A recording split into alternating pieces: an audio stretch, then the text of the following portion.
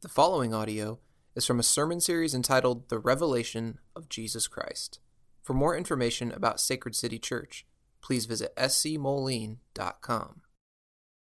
Hear the word of the Lord from Revelation chapter 5. Then I saw in the right hand of him who was seated on the throne a scroll, written within and on the back, sealed with 7 seals. And I saw a mighty angel proclaiming with a loud voice, "Who is worthy to open the scroll and break its seals?" And no one in heaven or on earth or under the earth was able to open the scroll or to look into it. And I began to weep loudly because no one was found worthy to open the scroll or to look into it. And one of the elders said to me, "Weep no more. Behold, the Lion of the tribe of Judah, the Root of David, has conquered so that he can open the scroll and its 7 seals." And between the throne and the 4 living creatures and among the elders, I saw a lamb standing as though it had been slain, with 7 horns and with 7 eyes, which are the 7 spirits of God, sent out into all the earth. And he went and took the scroll from the right hand of him who was seated on the throne. And when he had taken the scroll, the 4 living creatures and the 24 elders fell down before the Lamb, each holding a harp and golden bowls full of incense, which are the prayers of the saints. And they sang a new song, saying, "Worthy are you to take the scroll and to open its seals, for you were slain, and by your blood you ransomed people for God from every tribe and language and people and nation. And you have made them a kingdom and priests to our God, and they shall reign on the earth." Then I looked, and I heard around the throne and the living creatures and the elders the voice of many angels, numbering myriads of myriads and thousands of thousands, saying with a loud voice, "Worthy is the Lamb who was slain to receive power and wealth and wisdom and might and honor and glory and blessing." And I heard every creature in heaven and on earth and under the earth and in the sea and all that is in them saying, "To him who sits on the throne and to the Lamb be blessing and honor and glory and might forever and ever." And the 4 living creatures said, "Amen."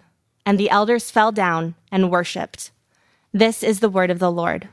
If you're just joining us, we have been going through the book of Revelation in these past few weeks. We do that here at Sacred City about 95% of the time. We go verse by verse, chapter by chapter through entire books of the Bible. We let God set the agenda for our church. I don't get to stand up here and pick out my favorite Bible verses and just let my hobby horses rip all day long. We're going to the scriptures, and God is telling us exactly what we need to hear. And so strange that in His sovereignty, there's always a timely word for us. He meets us exactly where we need to be met each week. And maybe you feel like that right now. You feel that in your soul. Man, I just really want the Lord to show up and meet me where you're at today. And I resonate with that.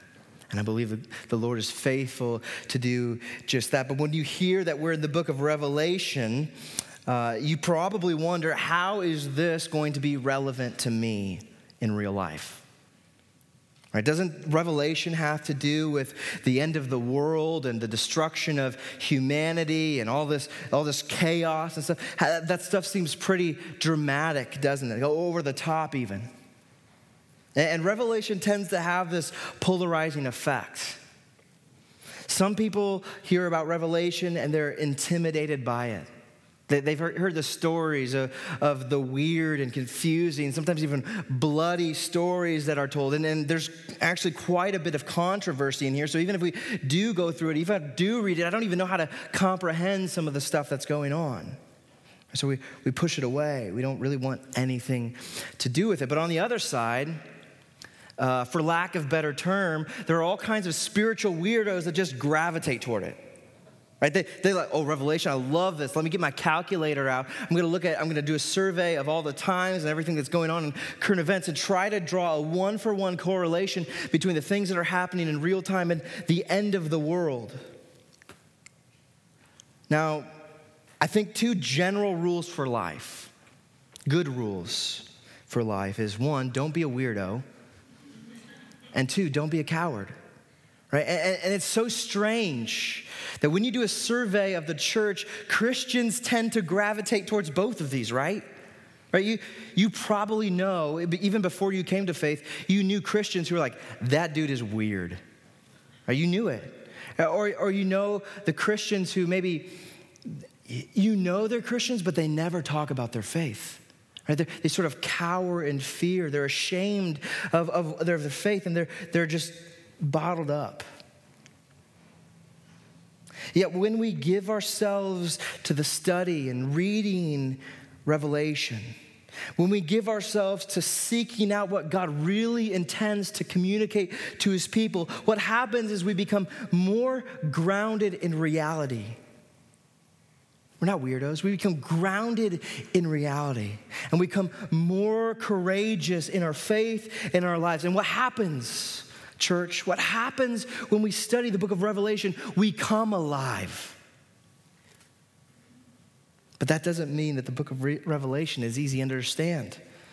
It's challenging. In fact, it's probably one of the most complicated books to navigate. Now, that's for a couple of reasons, but even just think of that, everything that's challenging, everything that has a flare of difficulty is usually worth doing.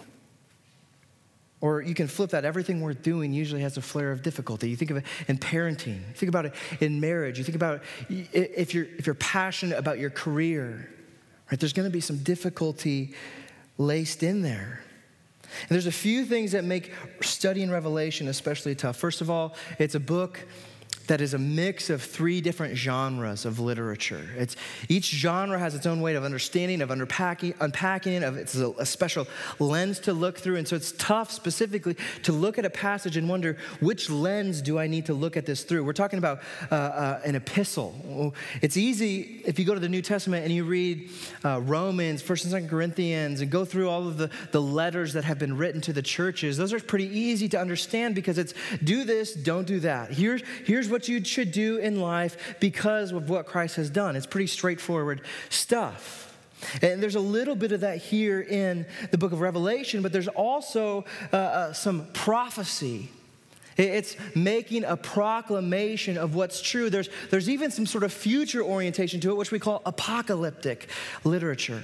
That an apocalyptic literature is full of images and stories and angels and creatures, this cosmic scene.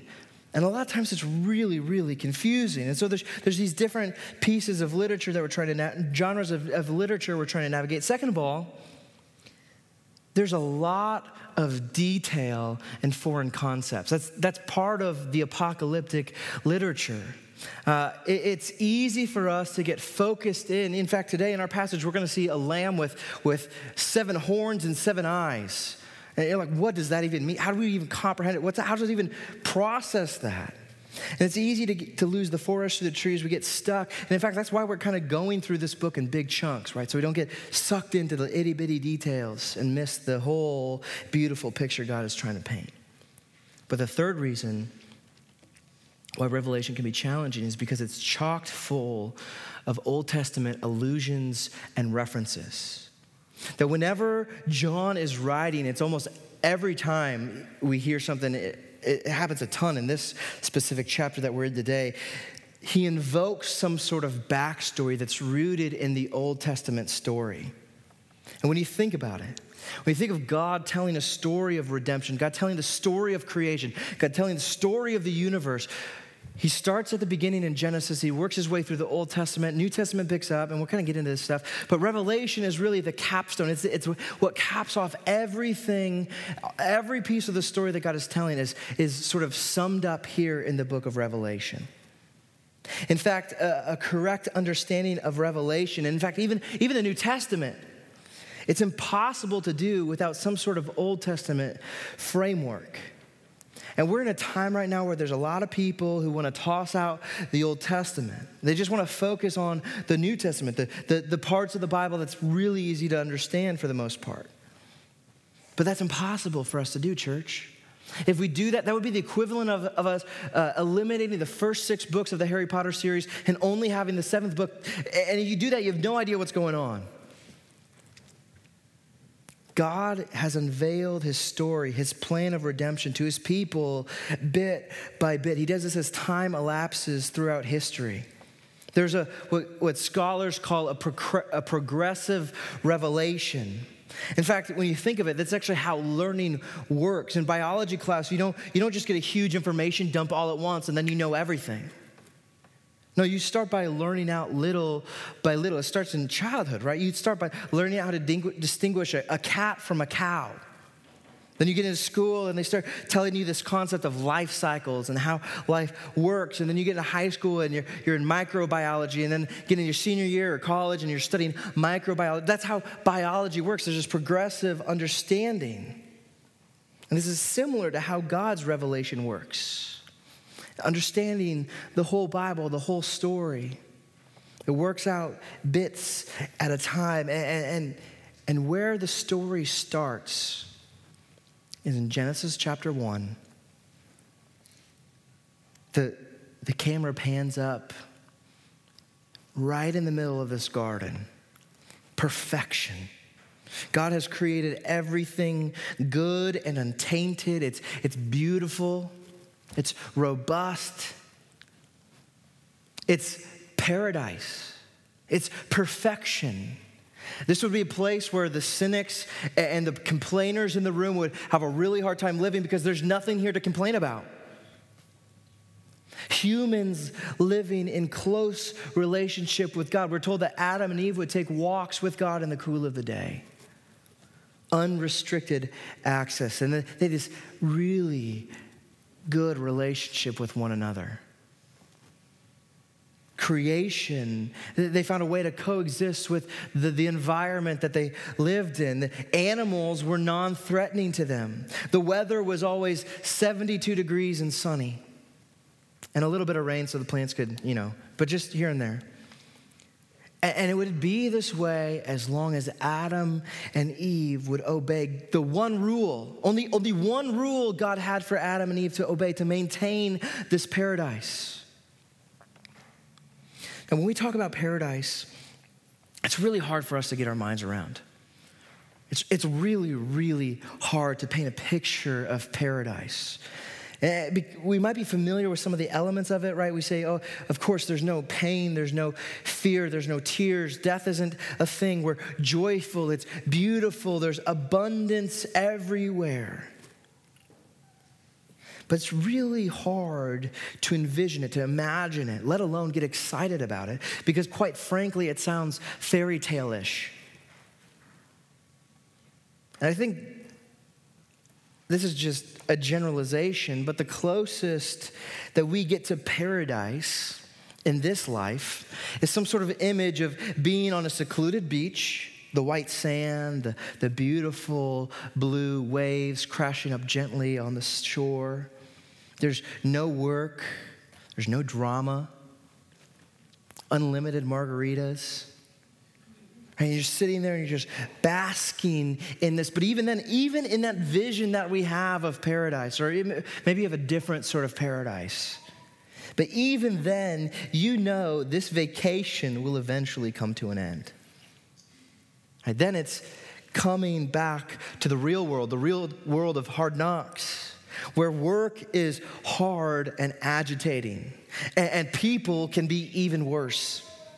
Running your kids to and fro, keeping up with their activities, making dollars stretch, paying your taxes, shoveling snow. It all comes back. Or if beach life is retirement, and you're like, well, this is my permanent state for the rest of life. The only thing that's waiting you, the next phase of life, is inside of a wooden box. See, in the reality of our life is pain and death and fear, anxiety, tears, heartbreak, and these things are pressing in on all sides. There's no escape. Even in the most serene locations can't give us an adequate sense of what this paradise, what Eden was like for Adam and Eve. And that's because by Genesis chapter 3, we're only 3 chapters into the book of the Bible at this point, The glory, the breadth, the beauty of paradise was lost when Adam and Eve broke the one rule God laid out for them. And you think, well, if you know the story, they ate the fruit from the tree of knowledge of good and evil, right? How bad could it be to eat a piece of fruit? What we don't realize is in that one bite, they forfeited everything. They forfeited the tranquility of paradise, the shalom. That's the Hebrew word for this harmony of how all things work together in this beautiful and vibrant way. It was interrupted.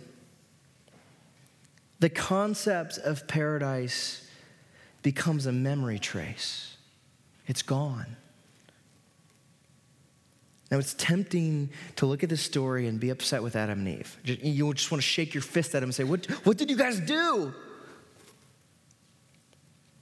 But if it wasn't them, it would have been you. And if it wasn't you, it would have been me. See, the fall from this peak of paradise is long and hard. Things start unraveling. Sin is like poison. It impairs and fractures everything. And it starts with the most important thing, their relationship with God. See, in that one bite of that fruit, they lost trust. They lost intimacy with God. From that point on, there were no longer walks in the cool of the day. See, that's because God is holy. It's like His holiness is like a consuming fire. That sin cannot exist in His presence without facing wrath and judgment.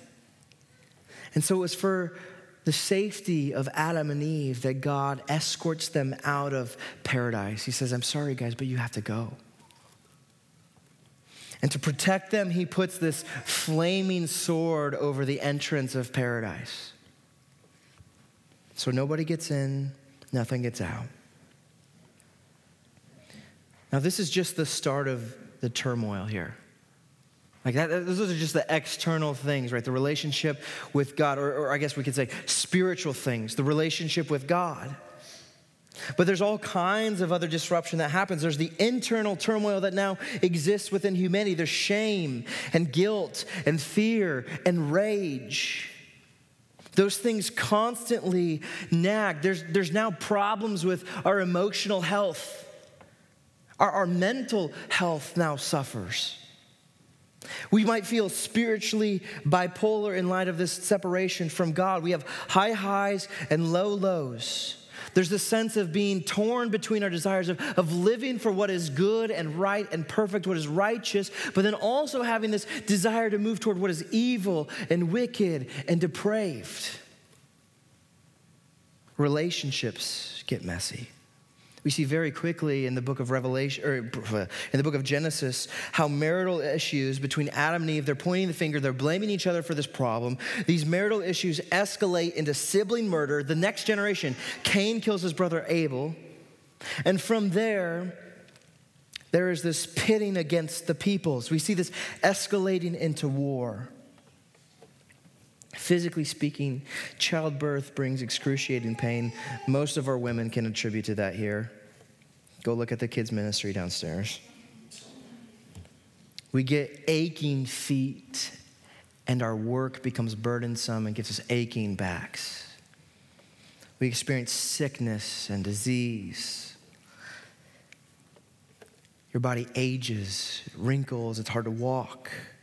Environmentally, the ground is cursed, work is hard. Animals might eat you now, that's a thing. Natural disasters might just destroy your home or anything that you find safety and security in. And to cap it all off, now there is an end to life. That was the thing. In the garden, there were two trees. There was the tree of life and the tree of the knowledge of good and evil. If they would have eaten from the tree of life, life would have extended forever and ever and ever and ever and ever. Humans were not meant to die.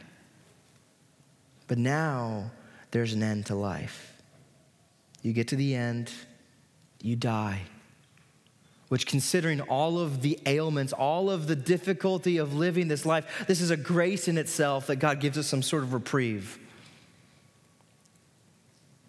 See what happens in 3 chapters of the Bible. God's people go from living in paradise to living in the slums at the intersection of misery and futility. I hope you weren't coming to church to get encouraged this morning, because this is it gets kind of heavy here, right? But God looks at this and he sees what's going on. He sees how far the fall has taken his creation. And he doesn't just stand back and say, well, I'll let you guys figure it out. God doesn't do that. In the wake of all this mess, God makes a subtle promise to Adam and Eve. He says, one day, and we sang about it today, one day paradise will be restored. He says, Satan, the serpent that came into the garden and tempted you, Satan and all evil will be crushed and eliminated under the bruised heel of one of Eve's children, her children's children's children's children. And so all throughout the Old Testament, from Genesis all the way up to Micah, where the Old Testament ends, God is telling a story about how he plans to bring paradise back to his people, or how he plans to bring his people back into paradise. Now, right away, well, not right away, but it's a few chapters in the book of Genesis, God identifies this man named Abraham. Just chooses him at random out of all the people on the earth. Abraham doesn't do anything that's worthy of being selected, but God randomly chooses Abraham. He says, Abraham, I'm going to set my affections on you. I'm going to put my blessing on you. I'm going to bless you so you become a blessing. I'm going to make you great. At this time, Abraham's almost 100 years old. He's got no kids. He's married to a wife who's, she's like 90 years old. They got no kids. And God says, I'm going to make your family huge. I'm going to make you a powerful people. And I'm going to give your people a land. This land, it's sort of Eden-esque in the way that he talks about it, this promised land that'll be bountiful, and you'll have all kind of land flowing. In Exodus, talks about a land flowing with milk and honey. This sort of this vibrant and lush land. And so this promise sort of traces its way throughout all the Old Testament, and God sends prophets like Isaiah and Daniel and Ezekiel, and these prophets really do 2 things throughout the Old Testament. First of all, they're reminding God's people of this promise, right? Because part of the fall is you now have memory problems. We so quickly forget how good God is to us, or how trustworthy he is, or how sweet his promises is, and we tend to veer away from. That's the story of Israel. They're hot and cold with their allegiance to God. But the second thing that these prophets do is they provide us information about how God will accomplish this. And it's through the means of this Messiah, this promised one, this deliverer, the rescuer who would come and bring God's people, who would make for himself a new people and give them this great land, this promised land. And so all throughout the Old Testament, you see these promises, the prophets pointing back to these promises and providing clarity on what these promises entail. And then we finally come to the New Testament. Guys, we're not even in Revelation yet. Whew, I'm getting worked up. Then we come to the New Testament. And the first thing that Matthew does, it's the first book of the New Testament, first thing Matthew does is connect the story of the New Testament with what happened in the Old Testament. The genealogy of Jesus Christ begins with going back to Abraham and the promise that God made Abraham. An angel shows up to this virgin girl named Mary and gives her a revelation. She says, hey, you're going to have God's son. Now, this is the part where we celebrate Advent, right? We celebrate baby Jesus who came meek and mild, was born into a manger, and all the sweetness and the joy of Christmas time. And it's so funny. When Jesus comes, I don't know if it's funny, it's interesting. I'm all over the place today. I'm just going to jump to Luke chapter 4 real quick. See, Jesus comes, this little baby Jesus comes in the manger, and he comes and he grows up and he matures and he becomes a man. And Jesus is baptized, and God says, this is my son who I'm loved. And all of these affirmations about Jesus being the Messiah, and people don't really see it yet. But Jesus comes and he steps in the temple, and this is in Luke chapter 4. And Jesus came to Nazareth, and where he had been brought up, and was his custom, he went to the synagogue on the Sabbath day, and he stood up to read, and the scroll of the prophet Isaiah was given to him. He unrolled the scroll and found the place where it was written, "The Spirit of the Lord is upon me, because he has anointed me to proclaim good news to the poor. He has sent me to proclaim liberty to the captives and recovering of sight to the blind, to set at liberty those who are oppressed, to proclaim the year of the Lord's favor." Do you see the imagery here of paradise? And Jesus rolled up the scroll and he gave it back to the attendant and sat down, and the eyes of all in the synagogue were fixed on Jesus. And he began to say to them, "Today, this scripture has been fulfilled in your hearing." Now, it's interesting. This is the interesting part of this, that Jesus cuts off, right? He's quoting from the book of Isaiah, and he cuts off because the next line, and it's happening mid-verse, he cuts off in the next line of the verses, "and the day of vengeance of our God." He doesn't say that, because when Jesus came as that sweet baby Jesus, he didn't come to bring vengeance. He came into the world to save the world, not to judge the world. That doesn't come yet, but it will come. See, this is why Advent is also apocalyptic. We look back at the baby Jesus in the manger, but we also look forward to the victorious Jesus coming with the clouds. It points to Jesus' future return. It takes an honest look at the world and says, yeah, this is still not paradise. This is what scholars call the already but not yet. Jesus has already started unrolling paradise, but it is not yet completed. So it's in Advent we remember what Jesus said, that he would come back again, that he would gather his people, that he would judge the world.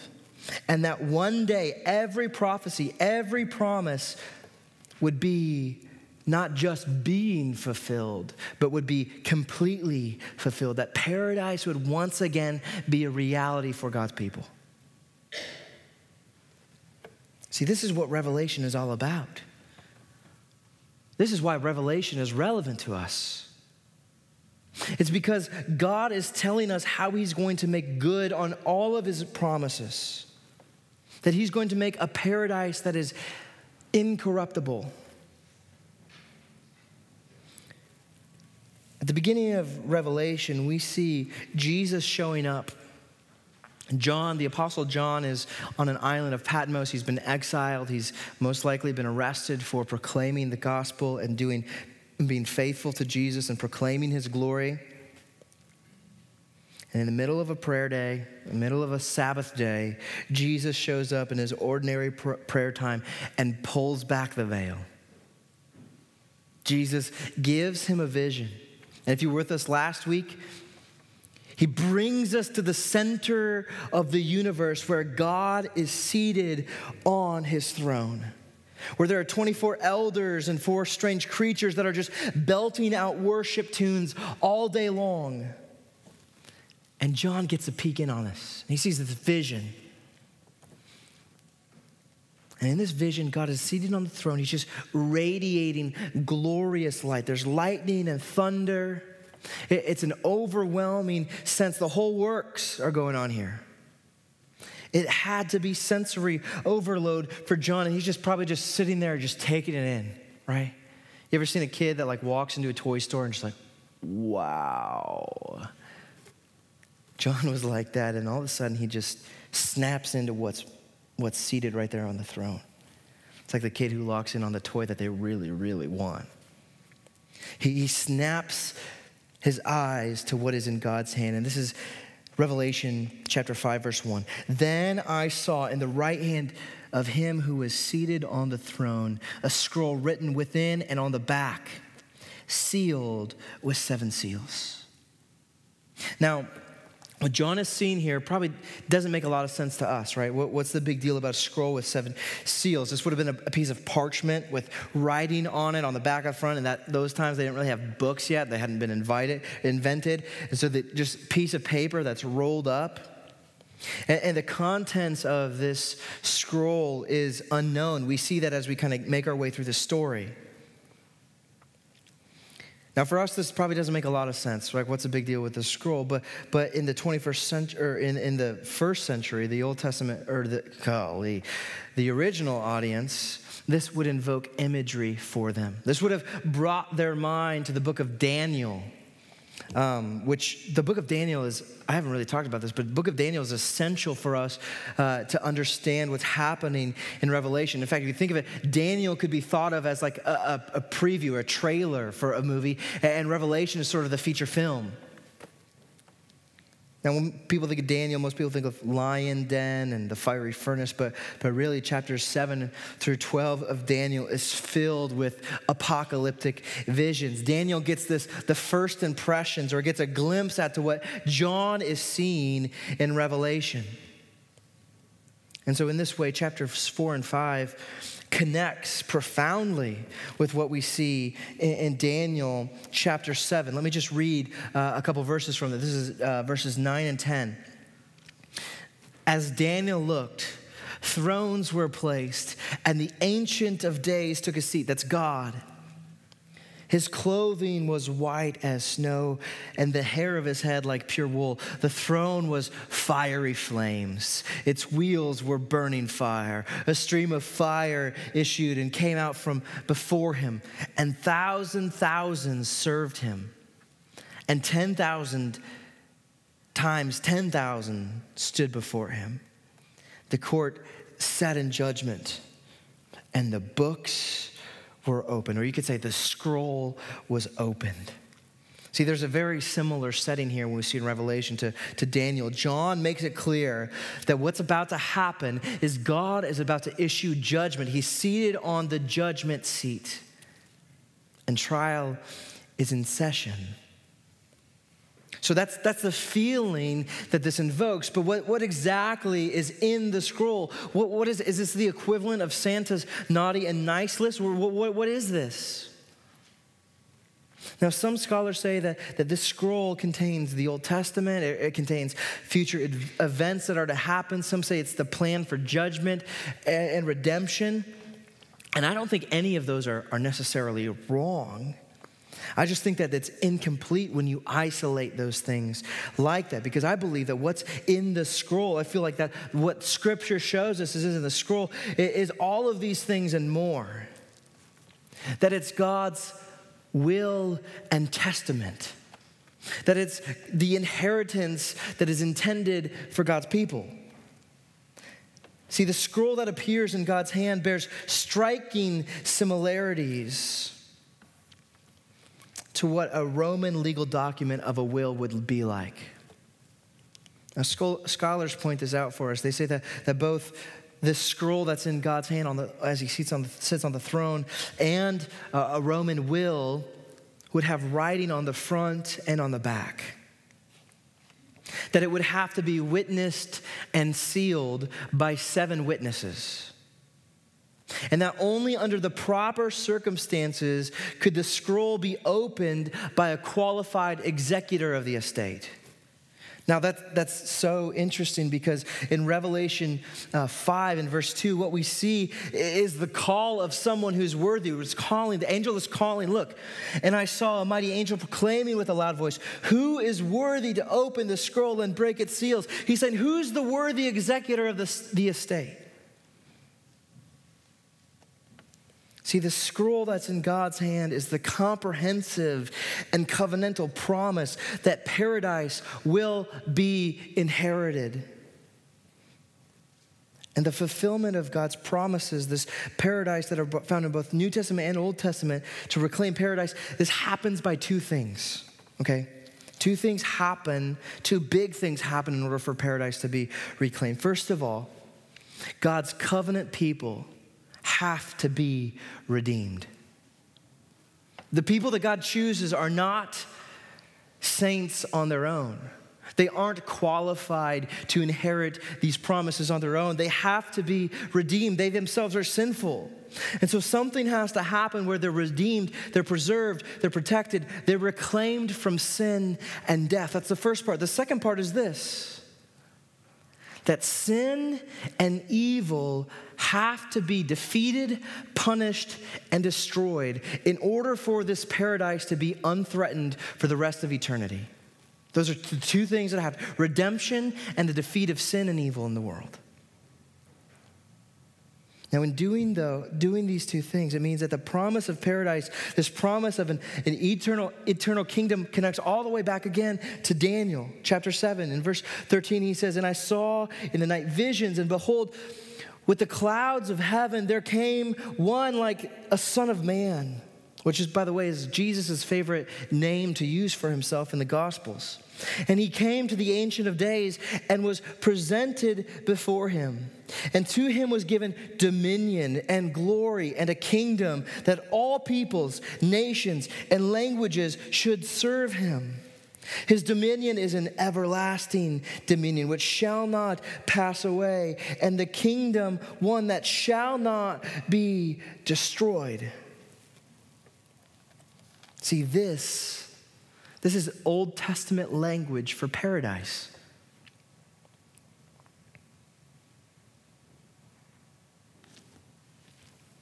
But verse 3, back in Revelation 5, exposes a problem. "And no one in heaven or on earth or under the earth was able to open the scroll or to look into it." There is no worthy executor of the state to be found. And you would think that in that vision, when John is standing there in the throne room and he sees these angelic creatures, he sees these elders that are clothed in white linen with the gold sash and the crowns, you would think surely they could open it, right?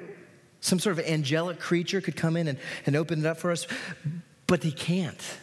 Here's why. It's because this promise that God made to reclaim paradise was made to mankind. A human had to be the one to open it.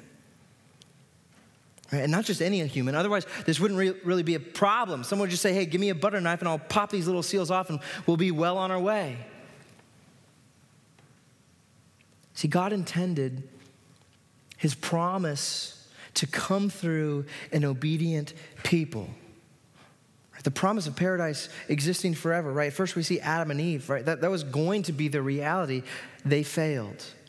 And then God says, "Abraham and your family, I'm going to make you into a people. I'm going to turn you into my people." We call them Israel.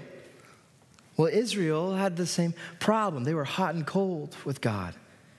They'd have a little bit of some spurts of obedience, but most of the time they were disobedient to God, and they walked away from him. And even Revelation chapters 2 and 3 shows us that the New Testament church, God's new people of the new covenant, surely some of them would be capable. But Revelation 2 and 3 tells us that they too walk away from God. It's through the perfect obedience of a person, a specific person. And the Old Testament talks about this Messiah. Through this perfect obedience, this person would be morally qualified. They'd be worthy to open up the scroll. Nobody was found morally capable. Then there's still the matter of being capable, physically capable. Are they powerful enough? Do they have the authority? Do they have the dominion? Are they strong enough to conquer sin and death?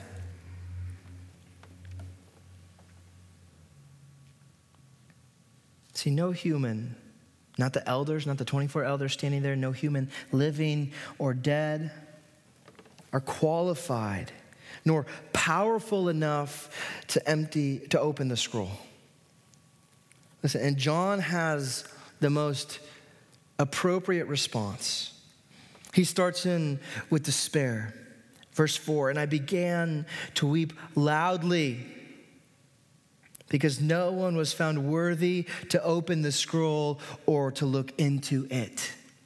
The fulfillment of the promise of paradise is right there at God's fingertips, and nobody can open it up to access it.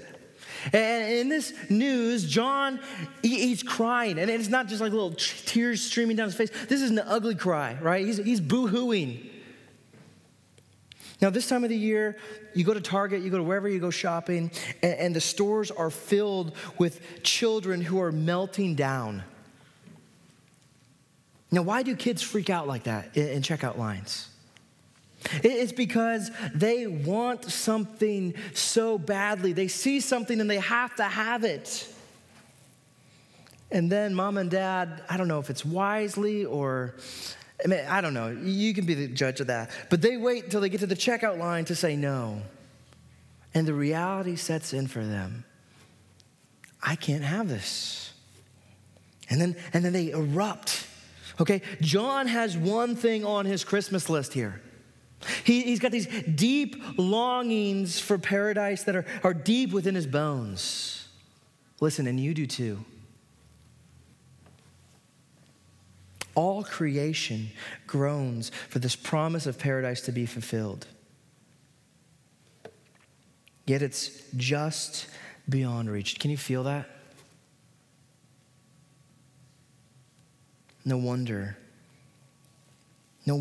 he cries. Now, in the midst of the sorrow, in the midst of the grieving, in the midst of the ugly cry, there's some good news. Finally, some good news finally emerges. Look at verse 5. And one of the elders said to me, "Weep no more.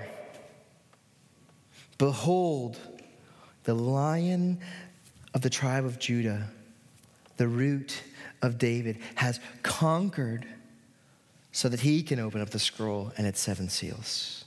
See, this introduction once again roots us into the Old Testament. This is the prophecy that the Messiah, the promised deliverer, would come, and he would come from the line of Judah. He would be a descendant of King David. Now, with that introduction, when he says the Lion of the tribe of Judah, or when he talks about David was a warrior.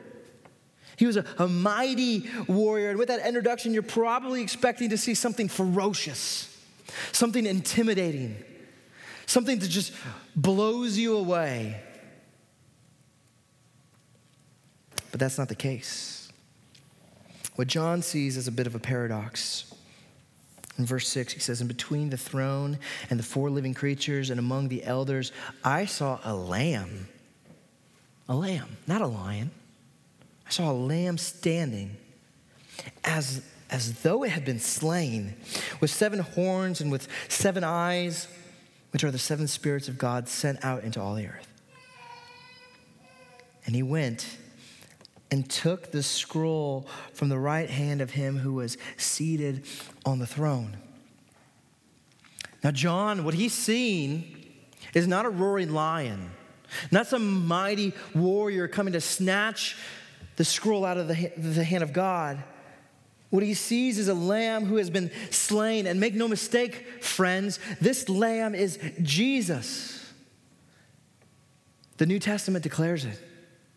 When John the baptizer sees Jesus approaching him to be baptized, he says, "Behold the Lamb of God who takes away the sins of the world." 1 Peter 1 says, "Jesus is the Lamb without blemish. He himself is the perfect and righteous Lamb who was slain, that there was no evil in him." 1 Corinthians 15, Paul says, "Jesus is the victor. He defeated death by death because he triumphed in resurrection." See, Jesus approaches the throne, and heaven erupts with even more worship. We saw worship last week in chapter 4, even more worship. Things get very, very rowdy here in verses 8, actually to the end. "And when he'd taken the scroll, the 4 living creatures and the 24 elders fell down before the Lamb, each holding a harp and golden bowls full of incense, which are the prayers of the saints." Now this is, again, sensory overload here. More and more, the volume's increasing. The elders are playing these harps. The senses are filled with the aroma of the prayers of God's people. And they sang a new song, saying, "Worthy are you to take the scroll and to open its seals. For you were slain, and by your blood you ransomed people for God from every tribe and language and people and nation. And you have made them a kingdom and priests to our God. And they shall reign on the earth." Then I looked, this is John saying, "I heard around the throne and the living creatures and the elders the voice of many angels, numbering myriads and myriads and thousands of thousands." He said, there's a whole lot of angels here now.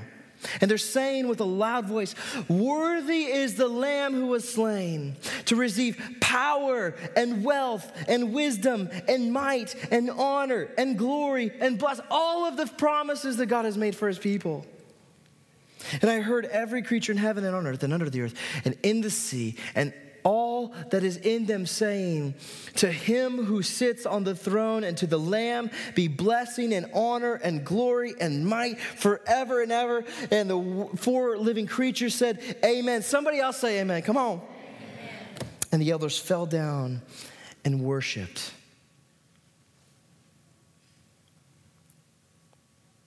Do you worship Jesus like this? Do you throw your hands up in worship?